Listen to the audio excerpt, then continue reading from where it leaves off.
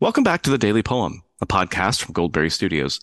I'm Sean Johnson, and today is Thursday, October 26th, 2023. Today's poem is by Christine Perrin, and it's called Reading Telemachus. I'll read it once, offer a few comments, and then read it a second time. Reading Telemachus. Swaddled in sheepskin, the door latched by Eurycleia, all night he takes his own counsel, weighs wisdom's course. Should he search out the wine-dark sea? At dawn he summons the full assembly, cypress staff in his unpracticed hand, to speak and weep with the men who knew his father. Next scene he provisions the ship he will leave on. Each autumn the brine and measure of this tale are on my tongue. Everyone tells me it's about fathers and sons, impossible returns, and the immortality of home. But in your 16th year, when you take my hand across the table where we are dining late, I read your unswerving face, your shoulders tilt. I discover it's about leaving after all.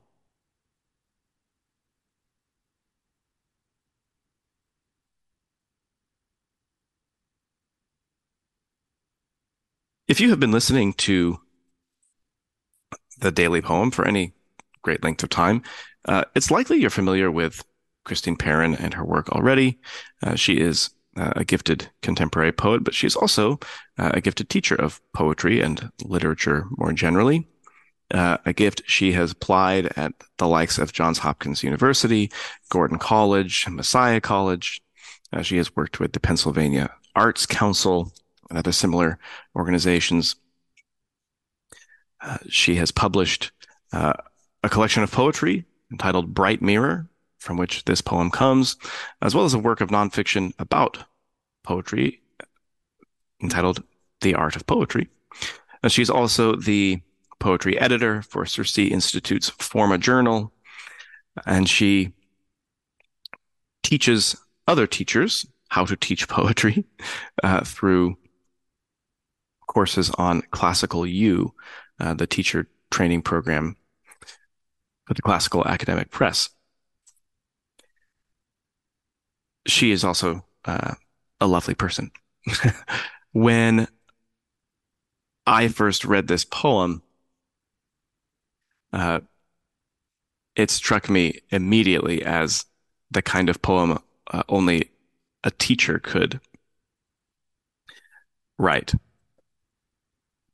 Now, that might be a strange statement. Perhaps you think it's the kind of poem only a parent could write. I think that's true too. Uh, but I'll work up to making my case for that claim. It begins with Telemachus. This is Odysseus' son, the boy who grows up without his father as Odysseus fights in the Trojan War and then struggles to return home.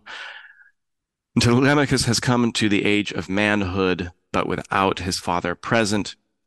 His growth into that manhood has been gradual and imperfect. And now, prompted by the goddess Athena, he's considering leaving home for the first time, making a journey into the wider world to search for news of his father.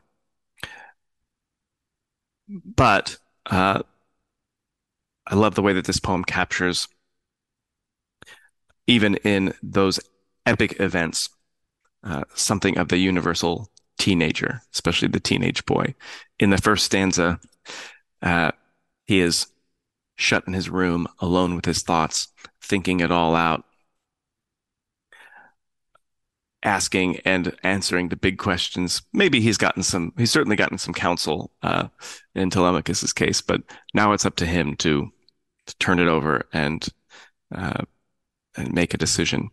And then at dawn, he comes forth from his bedroom to announce to the world the big decision that he's made. And then the poem turns to the speaker's own experience. And I read this third stanza as the words of a teacher. Each autumn, the brine and measure of this tale are on my tongue. Everyone tells me it's about fathers and sons and possible returns and the immortality of home. Uh, it could be that Christine Perrin just has a personal uh, ritual in which she reads the uh, Odyssey out loud every autumn, but more likely than not, it's a text that she teaches to students every autumn. And when you teach a great piece of literature to students, you naturally discuss the major themes of the work, and the older and more famous the work is, the more established and agreed upon those major themes are. But there's uh, a unique experience that one you have and begin to have more often uh, as you have children and teach works of literature. Those two things begin to overlap more and more. And sometimes at the most unexpected moments, you'll be struck by a work that you might have read a dozen times or taught a dozen times, or even some fact or insight that you have spoken a dozen times. And then that 13th or 14th time, you hear it in a new way.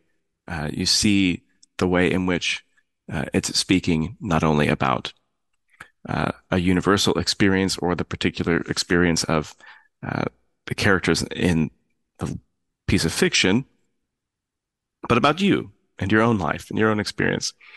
I remember a decade ago uh, tearing up in front of a group of confused and uncomfortable sixth graders as I attempted to teach to them uh, the story of Abraham sacrificing Isaac for the first time after the birth of my first son.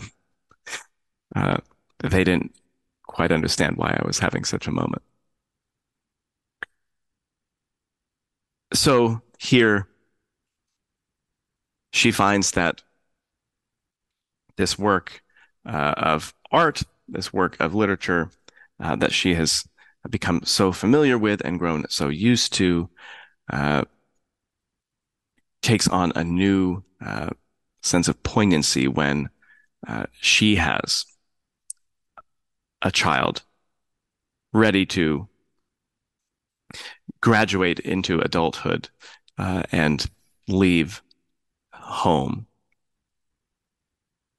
to search out the wine dark sea. Sure, it's about fathers and sons. Sure, it's about impossible returns. Sure, it's about the immortality of home. Uh, but when you're a parent and you face the prospect of a child leaving for good, at least in some sense, uh, all those all those other beautiful ideas take a back seat. It's a great testimony to uh, the continued relevancy of great works like Homer's Odyssey, and also to the beautiful but sometimes painful reality of raising children uh, in order to make yourself, as a parent, somewhat redundant. I'll read the poem one more time. Reading Telemachus. Swaddled in sheepskin, the door latched by Eurycleia, all night he takes his own counsel, weighs wisdom's course. Should he search out the wine-dark sea? At dawn he summons the full assembly, cypress staff in his unpracticed hand, to speak and weep with the men who knew his father. Next scene he provisions the ship he will leave on. Each autumn the brine and measure of this tale are on my tongue. Everyone tells me it's about fathers and sons, impossible returns, and the immortality of home. But in your 16th year, when you take my hand across the table where we are dining late, I read your unswerving face, your shoulders tilt. I discover it's about leaving after all.